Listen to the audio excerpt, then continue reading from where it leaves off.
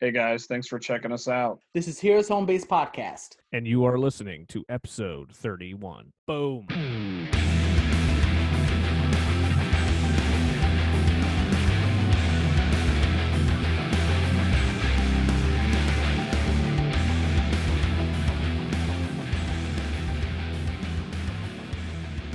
Hey guys, this is Rob. Hey guys, this is Mark. Welcome to another show, guys. This is Rich. Welcome to another show, guys. This is Rich. episode 31. 31, boys. That's 31. I remember when I was 31 years old. So do I. So young and dumb. At Well, 31?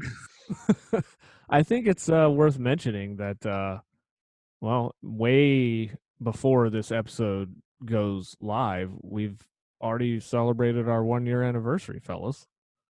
Isn't that something? One whole year. We've really come a long way.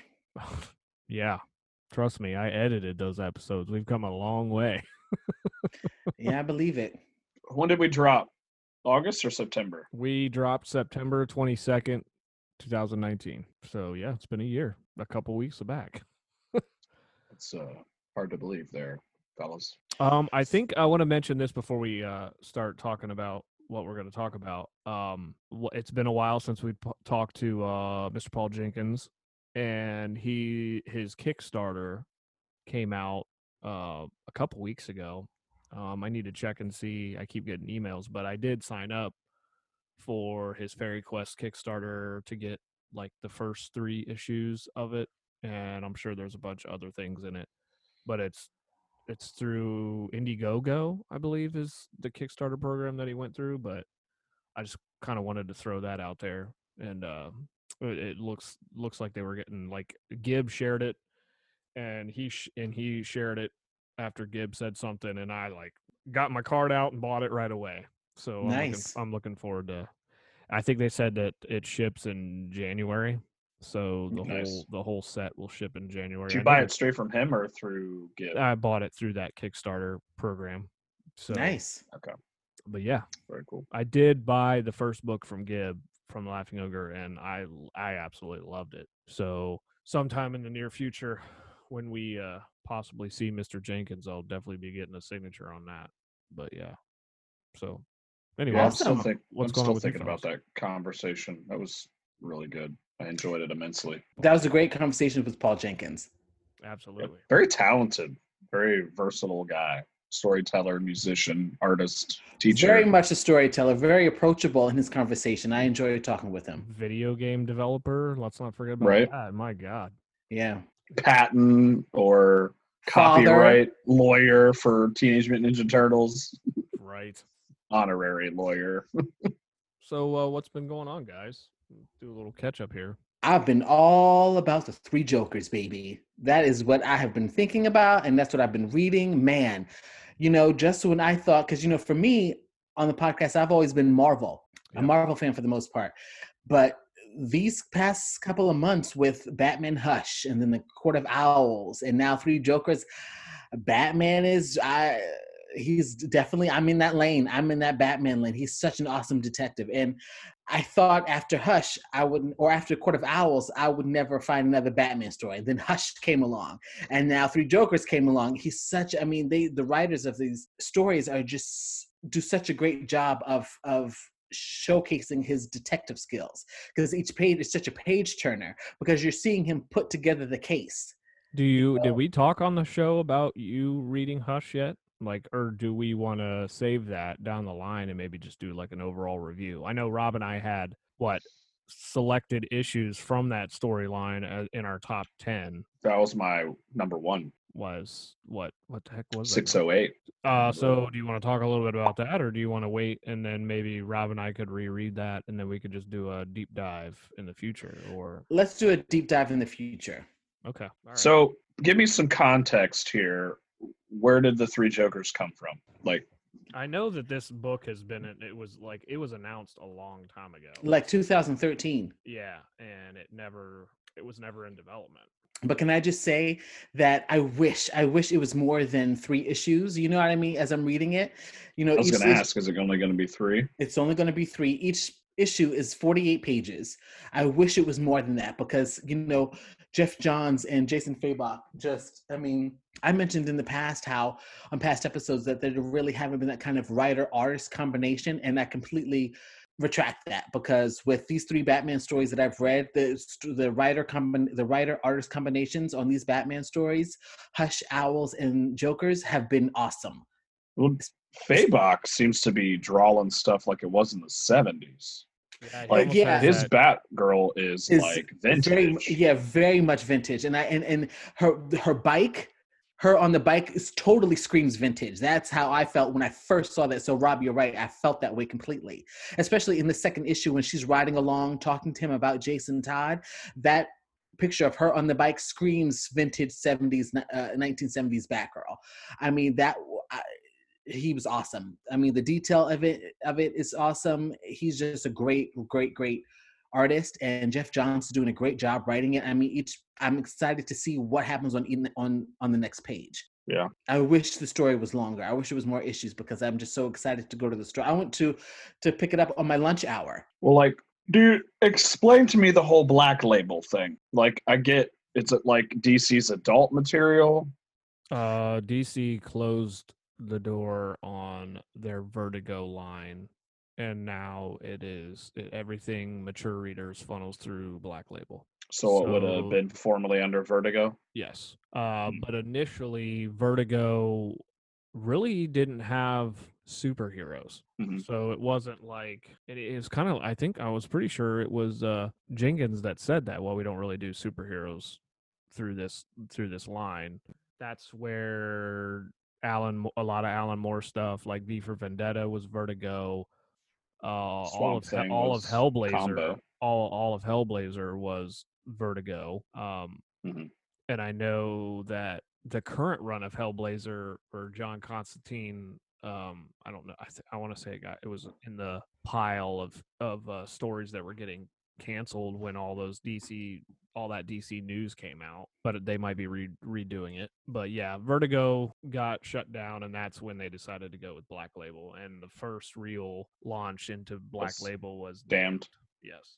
Yeah, I remember it being on that cover. So I don't know. That's just being still not as an avid collector as I used to be. I'm kind of out of the works on some of those details. But the story it is a mature story. Sure. It is very mature, and I think that's what I like about it so much. I mean, man, if they turn this into a novel, I would love that. I would buy it in heartbeat and read it in like a day. You know what I mean? It's just that's how well it's written. Well, okay, it so screams the Killing Joke. Very much so. Very much so. I mean, and spoilers if anybody hasn't read it yet, but in this particular issue, the second issue, they really, when Jason Todd is in Batgirl's apartment and he sees her stack of self-help books from when she was shot and paralyzed, and he sees the wheelchair. That I don't think we've seen that before in any issue since she's been paralyzed. So that kind of like, in a sense, normalized her for me because she's such a strong, solid character. And the fact that she had to read up on forgiveness and physical therapy and, those kind of things, I was like, wow, like that really stood out for me. So I really, really enjoyed that. I feel like Jeff Johns went from the 9-page grid for Doomsday Clock that he got the inspiration from Watchmen, and now this book is written in a 9-page grid. So it's kind of cool to see those. I like that structure, and I don't know. There's just something about it where you just follow along, but you see all the little tiny details in the background, and I just like it. So this is something that I found on IGN. So by the time the Batman the Three Jokers #1 hit stores, it'll have been 4 years since Johns and Fabok first teased the Three Joker storyline in 2016, Justice League number 50, and over 2 years since the Three Jokers was officially announced. Justice League number 50 revealed that there have actually been 3 distinct versions of Joker over the years. Batman has had such a hard time uncovering his true identity. DC has also released new cover art spotlighting each Joker in turn, with the 3 villains acting out the 3 wise monkey maxim: see no evil, hear no evil, speak no evil. You can see those covers and more new art in the gallery below, blah, blah, blah, blah, blah. So, yeah. So this has been a long time coming. So since 2016. So we're going on 4 years. 4 years. Well, it's a great story. It really, really is. And I mean, in the first issue, what screamed attention to detail for me was when Alfred was patching Batman up, and they went through how he got all those scars, and they went to the past and showed him, you know what I mean, how he got all those scarrings and markings, and that was awesome. I thought that was excellent. I really liked the detail on Barbara's torso with a bullet wound. Yeah. I like the part where she burned up a fucking treadmill at the gym. So to back up, so again, this is just my ignorance because I haven't been, collecting with some of these things were addressed. So is Barbara not being Oracle anymore a New 52 development? I want to say yes, but I could be wrong. Like, how is she not paralyzed anymore? I think that happened earlier somewhere in the New 52, but I don't know because I'm like you. I'm out of it too. So in the New 52, I think that goes back to 2011, right? Yeah, it's early mid 2000s. So I'm out of it too, Rob. But I think that's what happened, but I don't know. Like, didn't she take some experimental drug or some shit? Looking to you for some research there, bruh. But I also have some other also really exciting Batman news. Hold on a second, Mark. Let me read this article from Den of Geeks. It'll kind of answer you guys' questions and lay the foundation for what the whole situation with New 52 and Batgirl, which I'm surprised I don't know this because this was Kim's whole shopping list when we went to NYCC. She wanted to collect all the New 52 Batgirls, but I didn't read it yet. So let me just go over this since you posed the question. As some of you may know, the predecessor for Babs' recovery from her paralysis returning to Batgirl role, but fans who haven't read the New 52 Batgirl comics might be slightly confused. So let's break down how Barbara is back in the suit. After being paralyzed by the Joker during the events of Alan Moore and Brian Bullard's controversial, never meant to be canon Batman comic, The Killing Joke, Babs took on the mantle of Oracle, providing technical support and intel to DC's most beloved heroes. Intelligence, dynamic, and powerful, Oracle became a mainstay in both DC Comics and animated universes. But during 2011's New 52 comic reboot, DC decided it wanted her to be Batgirl again, leaning into the trope of magically curing disabilities for narrative reasons. While a wheelchair-used Batgirl would have been super cool, that didn't fit the DC's vision for a young, hip hero who apparently had to use her legs to save the cool Burnside neighborhood of Gotham. It was later revealed in the pages of Batgirl that Babs had undergone an experimental surgery which allowed her to walk again. So yes, to answer your question, Rob, it was the New 52 reboot. So the New 52 reboot, she had an experimental surgery which allowed her to suit back up. Use her legs again, yeah. So does she split responsibilities between Batgirl and Oracle now, or is Oracle a side hustle? Like I said, I didn't read the New 52 Batgirl that Kim collected, but when I did reactivate my poll, I did add the Rebirth Batgirl. And I did read quite a few of those, and it's funny now that we're talking about this because Batman 100 just came out. James Tynion's 100 issue. We kind of briefly discussed that with the new Punchline character. There is hints at the end of this book, no spoilers, that she could very well be Oracle again. She kind of takes up an Oracle. She basically sits back down in the chair and behind the monitor in this particular issue. So I don't know if that's the direction they're going to take Batgirl in the future. I know that the title has been canceled by DC, so they may just be working her way back in as via Oracle again. So it's funny that we're talking about it. So that could be the direction they're going to go. But again, to answer your question, no, she had no affiliation as Oracle in the Rebirth books at all. She was just strictly Batgirl defending Burnside. Interesting. That was such a solid character for so long, so many years. Yeah. What else you got there, Mark? Well, I don't know if you guys heard, but there is going to be, and it's produced by Phantom 4 Productions, which is run by, is owned by David S. Goyer, who we know who wrote Man of Steel, and he also co-wrote Batman vs. Superman. His company is developing and producing it's called Batman Unburied. Did you guys hear about this? No. No, It's a say new more. it's a new podcast exploring the darker aspects of Bruce Wayne. It's supposed to be debuting in 2021, and this is the first project under a multi-year pact inked by Spotify, Warner Brothers, and DC for a line of narrative scripted podcasts. Nice. So it's going to be just basically like storytelling. I believe so. It's narrative and it's scripted. It's a podcast on tape. Yeah, and it's called Batman Unburied, and it's exploring the darker side of Bruce Wayne's psychology, is what they said. Down for that. So I'm really excited about that next year. Because as I was reading up on it, it kind of reminded me of how things were in the 1930s and 20s and 40s, how people would gather around the radio and listen because we didn't have television. Right. So that's kind of what it made me think like it's going to be like. Well, if that's the case, I'm so down for it. Make sure you get your cornflakes or whatever those old. Your Ovaltine, baby. Because it's like did you guys ever watch Marvel's Miss Carter? Or Agent Carter from Marvel, because it was Peggy Carter from Captain America, and it's set back in the 40s, and so they had Ralph Garman on what, ABC? Yeah, Ralph Garman, who's friends with Kevin Smith, that does Babylon with Kevin Smith. He does different voices, so they would do like a voice of Captain America. So he'd be like, "Look out, Cap!" and then they take their hand and like, but so there's. Like it was over the radio, So I hope that that's what it's going to be like. I really think that it's going to be really awesome. I'm really excited it's called Look Batman. out, Mark. Yeah, exactly. So it's like, I'm really excited. It's called Batman Unburied. It's supposed to be debuting in 2021. And I think it's going to be really great. David S. Goyer is an awesome writer.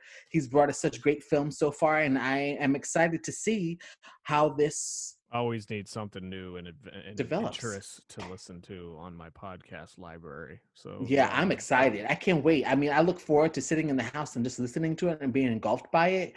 If it's scripted and if it's in like a narrative, I mean, we're delving into Bruce Wayne's psychology. I mean, that's going to be awesome. And also, there's going to be, and I believe the first episode dropped on the 30th, but there is a new James Bond No Time to Die podcast. Really? And it's a 6-part podcast series that goes behind the scenes. It interviews the stars, the crew, the lighting, the key grip guy, all that stuff about key grip. All that. So it's all about No Time to Die, and it goes into James Bondy's kind of stuff. And so I'm excited to listen to that. Hey, speaking of that, I heard I read somewhere, it was probably on the interwebs and not really reliable.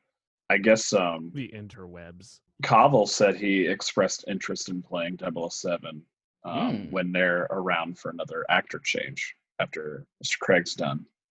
Well, I want to add to that, Rob, but also this No Time to Die, I think it got pushed back.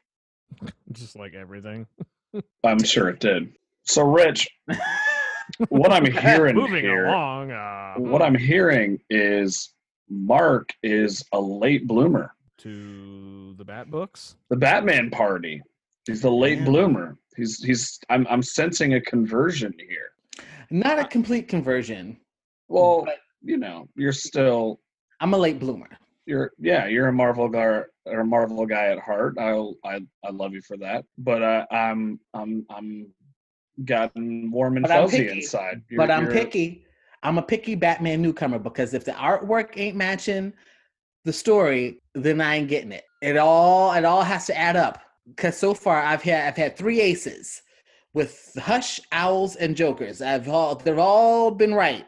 But if one of them is jacked up, I ain't reading it. So I was talking to Mark away from the show, and I feel that we need to do a segment on here that we kind of do like a book club.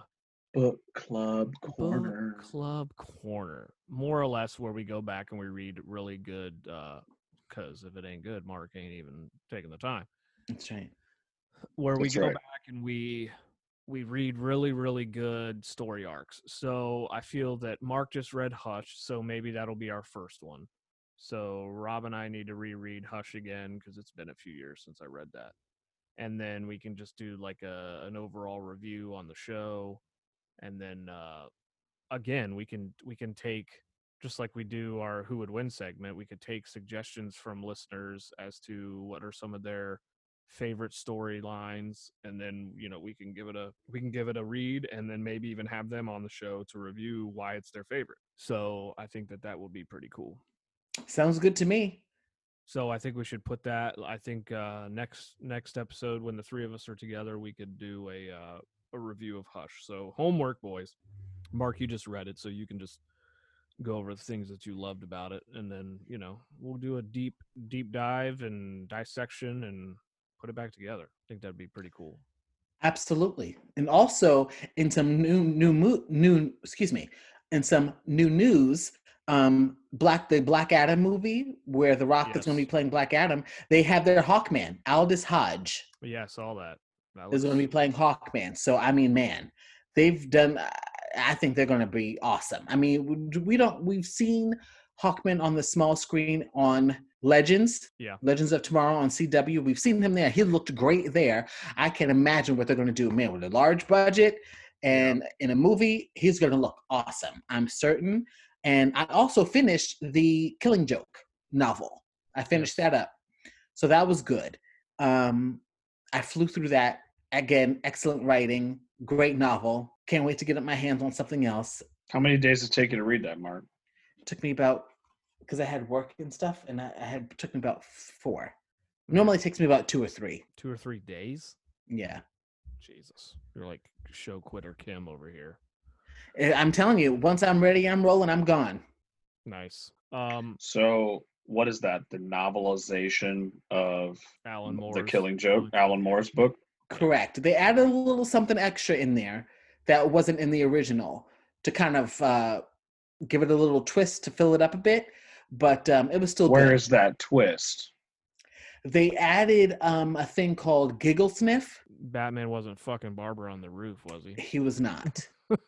They added a drug called Giggle Sniff that is mixed with the Joker's poison, and that was on the streets, and people were getting high and addicted to it, and people were just getting high, and it's just like it was out of control. And so Harvey Bullock played a role in that. We kind of see him kind of get a little dirty, and that was just kind of like the middle kind of part to kind of fill it up a bit. Was this drug on the street called Giggle Sniff? Other news that bring it back to Rob mentioned Mr. Cobble. I read that the Trinity has signed on to do additional shoots for Mr. Zack Snyder and his Justice League cut for HBO Max. So Gal, Henry Cavill, Ben Affleck, and I think Ray Fisher also. They're all going to come back and do a few additional scenes and or do a couple reshoots or something like that. So I don't know what that means. So does that mean we are getting the mustache scene reshot? Well, I mean, if you really think about it, if we're going with Zack Snyder's cut, there is no mustache shot. That was all Josh Whedon's reshoots because he didn't have a mustache when Zack Snyder shot the film. So that shit doesn't even exist. So yeah, so maybe kind of like what we were talking about when they talked about this is, are we going to be asking questions? And we know this is going to be a standalone. There's no sequel to it. So maybe Zach is doing the tying everything up and, closing it all out and giving us everything we need, all our answers, our questions answered. God, I'm really struggling tonight. Jesus. It is late. I thought that was pretty exciting. Absolutely. No, man, this is going to be a whole other movie. You know what I mean? It's going to be like night and day almost. Mm-hmm. So to back up a little bit on Mark's Killing Joke book and everything, we've talked, I think, about the Court of Owls for like the last 15 episodes, but I just want our listeners to know that I finally finished the book, and that's like the first time in like 5 years that I've finished a book. Started a lot of books, but yes, thank you for that pathetic clap there, Rich. No, I don't read books either, man. I you make it sound like it's cool not to read or something. I mean, no, I don't read books. I start a lot of books and I never finish them. So I gotta say, Mr. Cox like nailed the last 20 pages. It was like a fucking page turner for sure. I'm like, wasn't it awesome? Well, my problem was I tried to read it on the bus going from my car to the building I work in, and it's like a 10-minute commute, so it was like as soon as I got into the meat and potatoes, I had to put it down. So it was kind of a tease. So I always felt like whenever I did read a book, I feel that when you finish reading it and then you put it down and then you go on throughout your day or whatever and you find yourself wanting to go back and it's like you miss a friend because it's over. I always felt that if you had that feeling after finishing a book and it was almost sad that you were done with it, then you know it was a really good book. But if you if you struggle to pick it up or you stop halfway through the book and you don't find yourself yearning to pick it back up, then it's not as great as, one that has you glued to it. Obviously, like you said, you've got other things going on and it just takes you longer to read it, but like when it's done and you're like, oh, I kind of miss Batman and I kind of miss the Court of Owls. And who's the muse that Greg forgot her name on the show? Lydia Doyle. Lydia Doyle, thank you. You miss Lydia Doyle. So yeah, I totally get that, Rob. Man, I tell you, if they did a novelization, I'm sure somebody will down the line. A novelization of the Three Jokers, I can't wait to pick that bad boy up. Yeah. I have to say, it's probably my first reading of a novelized story.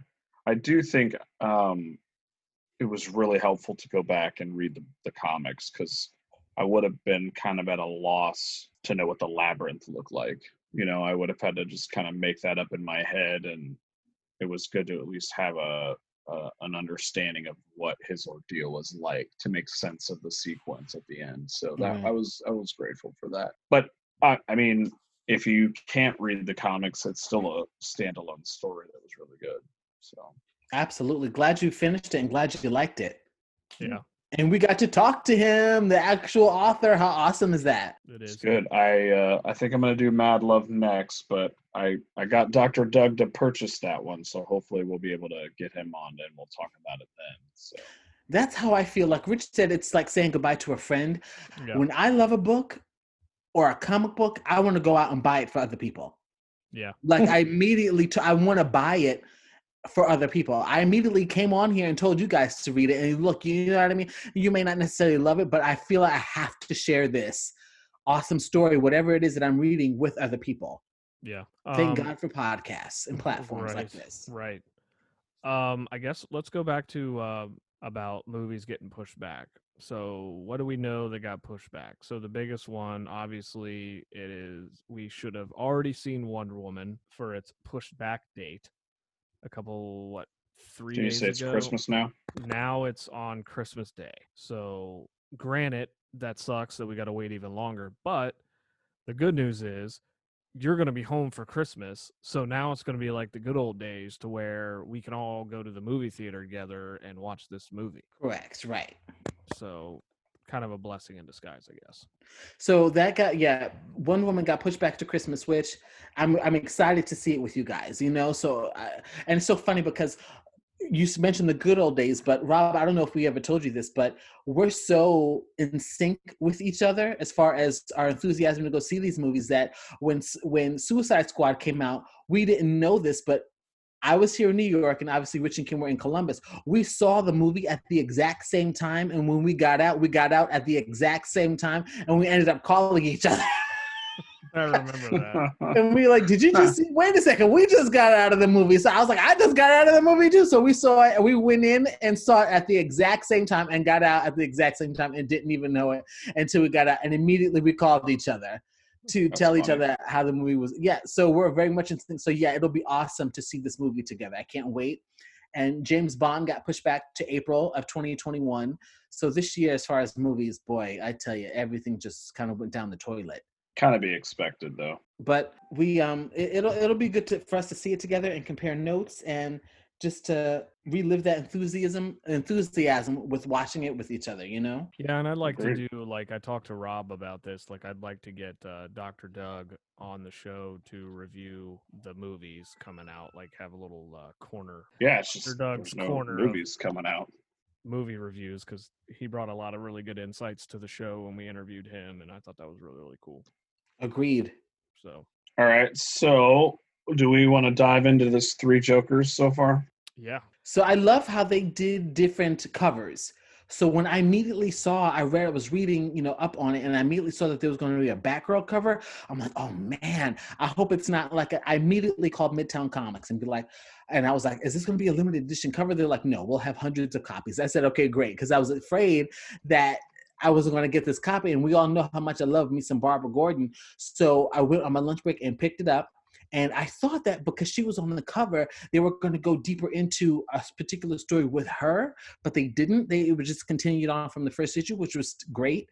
But I love the covers. I love the covers. I think Jason Fabok just is so detail oriented and so awesome. And they were, like Rich and I were saying before the show, we think there were like 8 covers to the second issue. Yeah, like there's 6 a bunch. to 8. There's a bunch, and I wanted to buy them all, but I'm like, okay, it's the same story, just different cover. I can't get crazy. So what is just striking to me is issue 1 with the crowbar.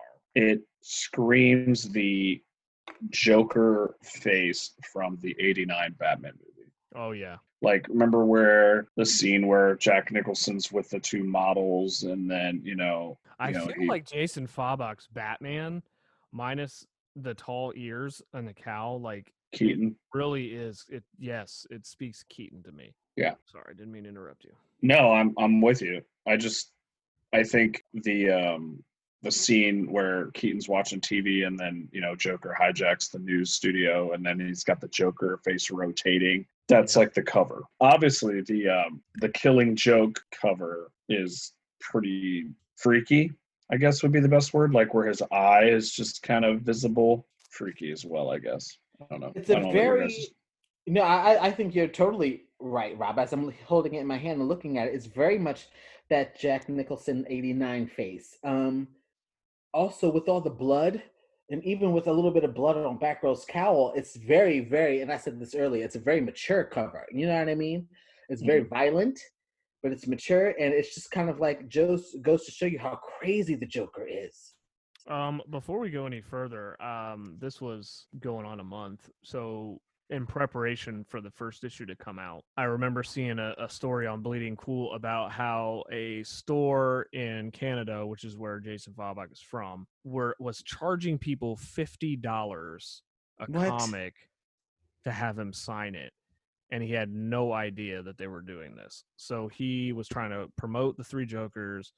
Like obviously it had just come out and he was signing it, and found out after the fact that this whole store, like, so if you wanted to have a couple things signed by him, it was $50 a book that they were charging for him to sign it. Like I would, like, as a fan, and he did a whole apology video on his Facebook page apologizing to the fans. He had no idea that the store was doing that, and humans are awful people.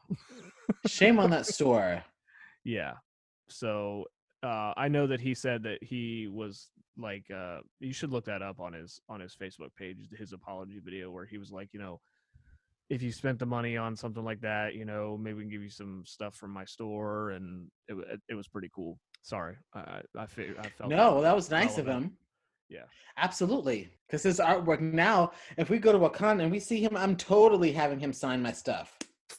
I first recognize, or first come to know him when he did the Batman Button covers, like right after Rebirth, and it was that lenticular cover where it would change. That was pretty dynamic. Kim likes to take credit. I'm sorry, show quitter Kim likes to take credit that she found Jason Fabok first, but I know he's got a very modern yet vintage look.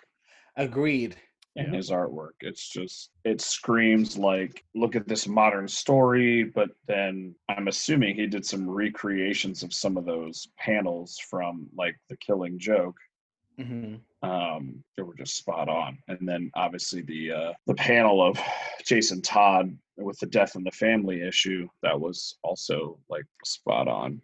So here, I'll just read you this, guys, from the Bleeding Cool article. It says, the Three Jokers artist Jason Fabok attended a signing at Woodbridge Heroes in Woodbridge, Ontario for the Batman Three Jokers. He is touring a number of comic book stores, but this one didn't go so well. there was a $50 minimum signing fee, and Jason didn't seem to know about that. So it says when he found out, he posted a video on his Instagram feed apologizing and adding regret and upset to his Instagram post that promoted the signing. Both have been deleted, but the video can still be watched on YouTube. I have learned that this store here was upcharging you guys an insane amount of money for a signature. That's not what I'm about. I originally asked. I just wanted $10. I was going to do 2 for free and 10 after that. And I learned that these guys were charging way too much money. So if you were charged the money to do this, that came out here and you paid the full price, what these guys are charging came back out. So if you were charged, Bleeding Cool's website is insane with the amount of ads that just pop up while you're trying to read something. So if you were charged the money to do this, that you came out here and you paid the full price, what these guys are charging, come back out here. I'm going to stay till 6:30 or 7. I'm going to sign whatever books that you have. If you paid the full price, I'll do 5 books for free.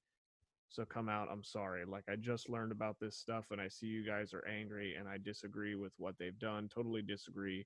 That's not who I am. And if you can't come back, email Mandy at comicsketchcart.com and ask her about this little deal that we're doing. You guys can either mail in the books that you'll pay for postage later, and then maybe hook you up with a deal or send you back some money or whatever, because I want to make it right. So That's very big of him.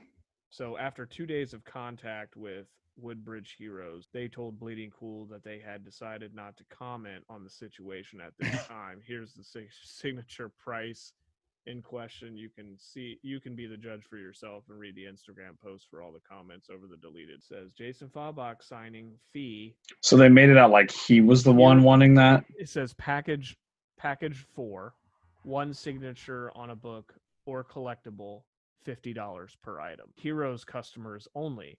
If you have purchased all 5 books at our store, you can get all 5 books signed for $200. Jiminy. All CGC books will be shipped from Woodbridge Heroes once all books are back from CGC. They're about to hurt business. That's fucking bullshit, man. Like, that's some dirty shit. It's not like the store isn't going to make money off of selling these books when the artist is in-house. Like, $50? I mean, how much did you pay to have the great Chris Claremont signed your X-Men 101? $10, and that was for like a donation? Yeah, who knows? I mean, people are, fans, but it's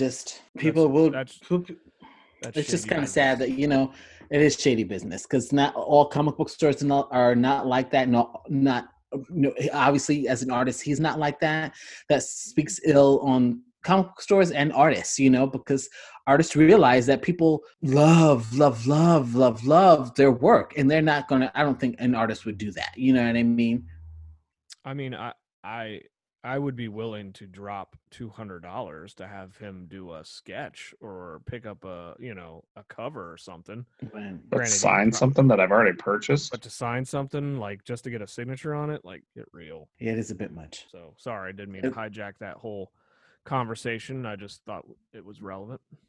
Yeah, no, it is, and it's shady business. So let's dive into this first issue here. What stood out to you fellas? I just really I love, it was probably the opening, like the drive that Barbara has, and like just her memory of the Joker shooting her, and you can clearly see her, watching the news while she's running on a treadmill at the gym. And like, I don't know, dude, I like those, like I said, back to the 9-panel grid, where I just think it flows with a story, and it's trying to get every little detail in your mind as you're going through that. And I don't know, I feel like Batman in the beginning of this story is still, he's kind of the same in the current run of books, to where he doesn't say a whole lot. But I do kind of like the pacing of this, to where, like, kind of like what Mark was saying earlier, this is like the detective stories that we've been missing from Batman, where you can see them piecing this together. And I loved when him and Barbara were talking on their headsets while he's talking to Jim Gordon. And are you talking to me? No, I'm talking to her. Like, Batman's finally lost it. Who's he talking to? Right. But no, like, I felt that I feel like the star of the book for real right now is Barbara. I think that Absolutely. she's carrying the pace of the story, and her tragedy is kind of and Jason with Red Hood. Like, I feel like these are two characters that the Joker played pivotal parts in their overall story and narrative, that I think that they're really Jeff Johns is really using that in the background to motivate them to want to figure this out. And they're very cautious. So I guess that's my take. I think it really takes the Bat family to a different level. So it really, I think, speaks to the trauma that Batman and his respected family go through to do this job. Like Mark, you laid out earlier, like the physical trauma, like all the scars on his body, and it really got me thinking about the scars on the mind. That would Barbara want to put that costume back on? After being brutally, paralyzed, but then, as the story goes, potentially sexually assaulted. They but never really definitively said whether she was or not was. Correct. It was, I think, strongly implied. But I think what I was saying about taking the Bat family to a different level, I think it really contrasts Jason Todd and Barbara. Yeah. And Batman kind of alludes to this in the second issue, like where he kind of says a little bit more nonchalantly, "I wish he was more like you," when he's talking to Barbara. I just think it shows that Jason is a very damaged individual. Extremely. He's kind of always been a damaged individual, but he's just unpredictable. And Barbara, who has been through something, I would say, just as bad, is resilient like no other character. Yeah. So I think it kind of speaks to Batman kind of having a loose cannon, literally, in the Bat family, but then also some of the most resilient characters like Barbara. So I think it definitely speaks to Barbara's handling the Joker very differently than Jason is. Well, and I also think that you can't forget the fact that Barbara didn't die. So Jason died and was resurrected in the Lazarus pits. So I feel that you're automatically going to be crazy. He was able to really work through, and also becoming Oracle kind of stripped away with, she had her mind was able to go to be occupied with other things because she had operatives out in the field that she had to worry about. So that kind of took her mind off of, in a sense, what happened to her. You know what I mean? Jeff Johns has given us two ends of the spectrum here. Yeah. With Red Hood and with Batgirl. And what I also see, Rob, you said the Batman family, ever have I seen them call each other by their first names so much as I have in this book. Yeah. Barbara, Bruce, Barbara, Bruce, Barbara, Jason.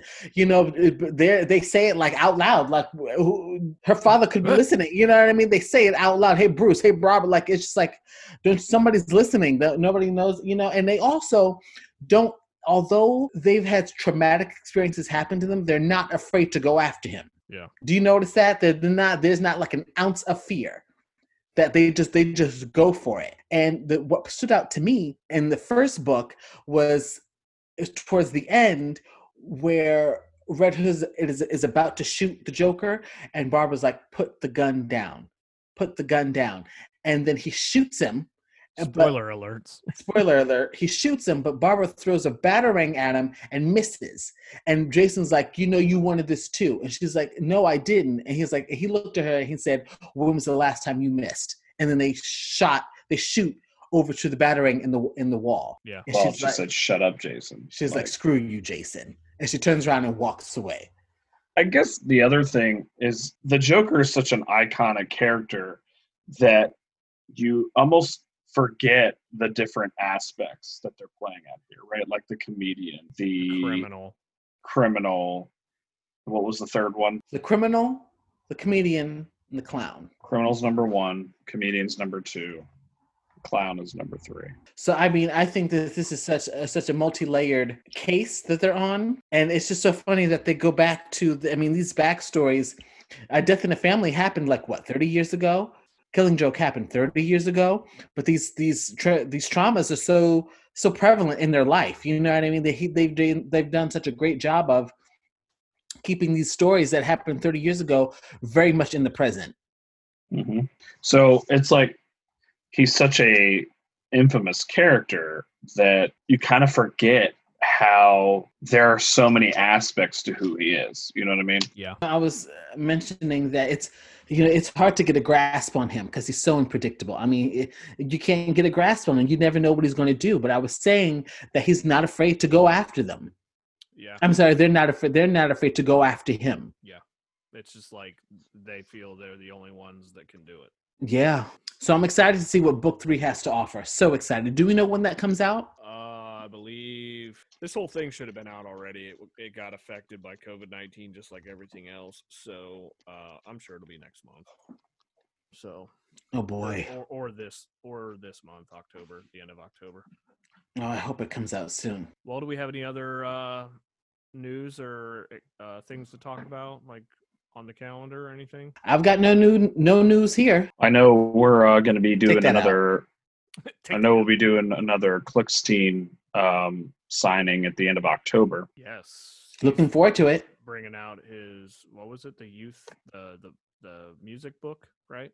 Yeah, the Kids of Wibbly High or something like that. Yep. So we'll be doing that at the Ogre the end of October. So looking forward to talking with him a little bit. So that'll be cool. All right. So next show, you and I, Rob, will have to reread Hush. And then maybe we can just do that review. We'll do the little book club corner segment. And then definitely listeners out there, if you've got a favorite story arc that you want to recommend, I think we should do that. I also would really like the three of us to maybe possibly read The Long Halloween since Mark is on a Batman kick right now, and that's right. We're going to be getting close to Halloween here pretty soon. That'd be great. So that's a 12-issue one, isn't it? Maybe, oh boy. Maybe what we can do is how about we just do a live Facebook show on Halloween or something. I don't know. Oh, just not a bad idea. Not a bad idea. Throwing it out there. So yeah. So who would win, fellas? I think you have to pick the next one there, Rich. It is my turn, and I'm going big, and I'm going the big bads. Thanos versus Darkseid. Rob, you want to pull up our Facebook and see what I know we posed that on our page to get some feedback from people. I guess I'll go first. So I highly recommend, like, I know that some people don't think the Death Battle YouTube channel is that good, but I think they do an excellent job of laying the foundation of the characters. They give detailed backstories of each character, and then they just do battle. I think that Thanos's backstory is very, very interesting in how he came to be. He's extremely powerful, extremely strong. I think they said he moved, what was it, Galactus's world engine or something like that, like just by himself, and kept trying to please what was it, Death. So he got the gauntlet, collected the stones. Darkseid is really on the Darkseid side. He's really, I think, really mysterious. Like, he's borderline one of the creepiest villains I think that I've ever read. He's just so stoic, and like you can't like get a read on this guy. The thing that is frightening to me is the fact that, like, if you're fighting him, you're always fighting an avatar of him. Like, his conscience is like, you're never going to be fighting the true Darkseid, which I think is extremely freaky. And I'm going to go and shocker give the win to Darkseid, because I feel that the biggest point is the gauntlet for Thanos only works in his universe. It doesn't work in any other universe. So Darkseid could just boom to him somewhere on an equal playing field, and even if Thanos defeats him, it's just the avatar. It's not the consciousness of Darkseid. And Darkseid, I think that was really compelling in the death battle video was the fact that he teleported him to die forever, basically. So that's my take. Darkseid for me. Who wants to go next? I mean, I'll go next. I remember watching that death match video. God, it was probably over a year ago, but it's pretty much just it speaks to the complexity of the DC universe, like the multiverse type deal. Yeah. That you kind of have to play that whole dimension game, but it also speaks to how strong he is as a villain, how hard he is to defeat. I'm obviously going to go with Darkseid as well. It's interesting that you have such a potent villain in Thanos, but just a simple dimension shift, and it's almost like his big weapon is powerless. Yeah. So, but when you're having these nerd battles, those details matter. I can remember, the comic book men boys talking about, well, what are the stakes with Hulk versus Superman? Like, what's the specific location and what's the conditions here? So I will have to give it to Darkseid, but I wonder, even if Darkseid takes on Thanos in Thanos' universe and his dimension, he's never really there. His consciousness. Well, right. Like, how many different versions of Darkseid could he send to just take the gauntlet from him? So even with the gauntlet, I don't know. It's kind of like a infinity battle. Mr. Mazik. I don't know a whole lot about Darkseid. I didn't know that about Darkseid. So that kind of makes it a little hard for me. But from what I know, I'm going with Thanos, only because those stones give him such different amount of powers and give him such power over his different kind of reality and time and space. And so I would say right now, I'm going with Darkseid. I'm not with Thanos. That was a Freudian slip of the tongue there. A little slip of the tongue, but I'm going with Thanos. All right, what did our Facebook get us? Well, we really had, just 3 comments, but 93 people reacted to it, but we didn't really get any solid votes. So Mr. Patterson, said without Gauntlet, it would be a fair fight. Without Darkseid, hands down. So he's saying with the Gauntlet, it would be a fair fight, but without it, Darkseid. Said without Gauntlet, it would be a fair fight. Without Darkseid, hands down. So he's saying Darkseid would win without the Gauntlet.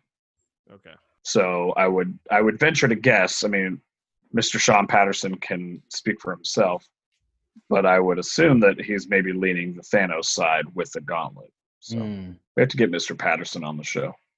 Absolutely. So, yep. But there was, 93 reactions, 28 engagements.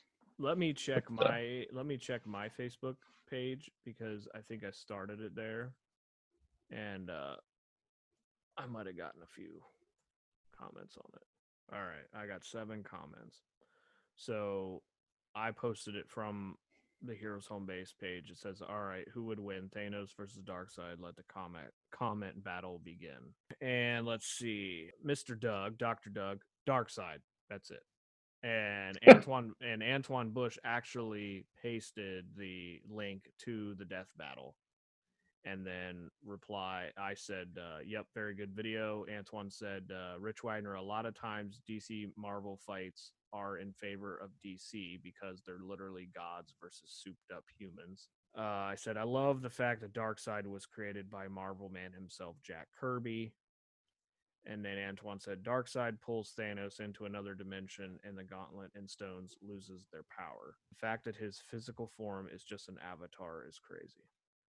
So I guess it was just a conversation between me and Antoine Bush. I don't know.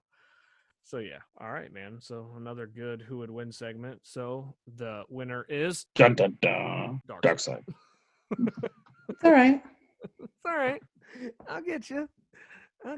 So whose turn is it next time? Is it back in? It'll be me. It'll be you. All right. I will do a non-Batman matchup. All right. I'll believe it when I see it. It'll be Alfred versus Pepper Potts. Oh, that's a good one. Pepper Potts don't stand a chance. All right, so for next show, we'll definitely get into that kind of like that book club thing. I think that'll be really cool, and maybe put some really good recommendations in people's ears. And Christmas is coming here, man. If you need some trades, if you want to get some really good books, I think we can do our part in recommending really, really good books. I mean, yeah, you better go and get it because Mark's going to buy them all on his lunch break. So you better look out. I think that Mark is a perfect example of right now, like we're yearning for really good stories. We're yearning for really compelling books. I mean, the stories are out there. It's just right now, like the new stuff, it's really exciting that this Three Jokers is really good and really intricate, and it's thought provoking, and we can hold a conversation about it. So that to me is exciting, and hopefully more really good stories are going to be coming out of the comic book industry, that are going to be as compelling. So I think agreed. Hopefully we're going to be getting what we've been lacking craving. Correct. So really good show, guys. So until next time, this is Rich. This is Mark. This is Rob. So my ending credits, once again, the three of us really do appreciate you taking the time to listen to us. You could be listening to a book on tape, you could be listening to the news, you could be listening to music, you could be listening to countless things. So we appreciate you taking the time to listen to the three of us yammer on about the thing that we love. So if you wouldn't mind subscribing, liking us on your podcast app of choice, send us an email at heroeshomebase@gmail.com. Leave us a comment on Facebook, Here's Home Base Podcast. We really appreciate any feedback you have or any questions, or again, if there's any battle suggestions or thoughts that you have on, the Three Jokers or things like that, please don't hesitate. We would love to have you as part of the conversation. Until next time, take care.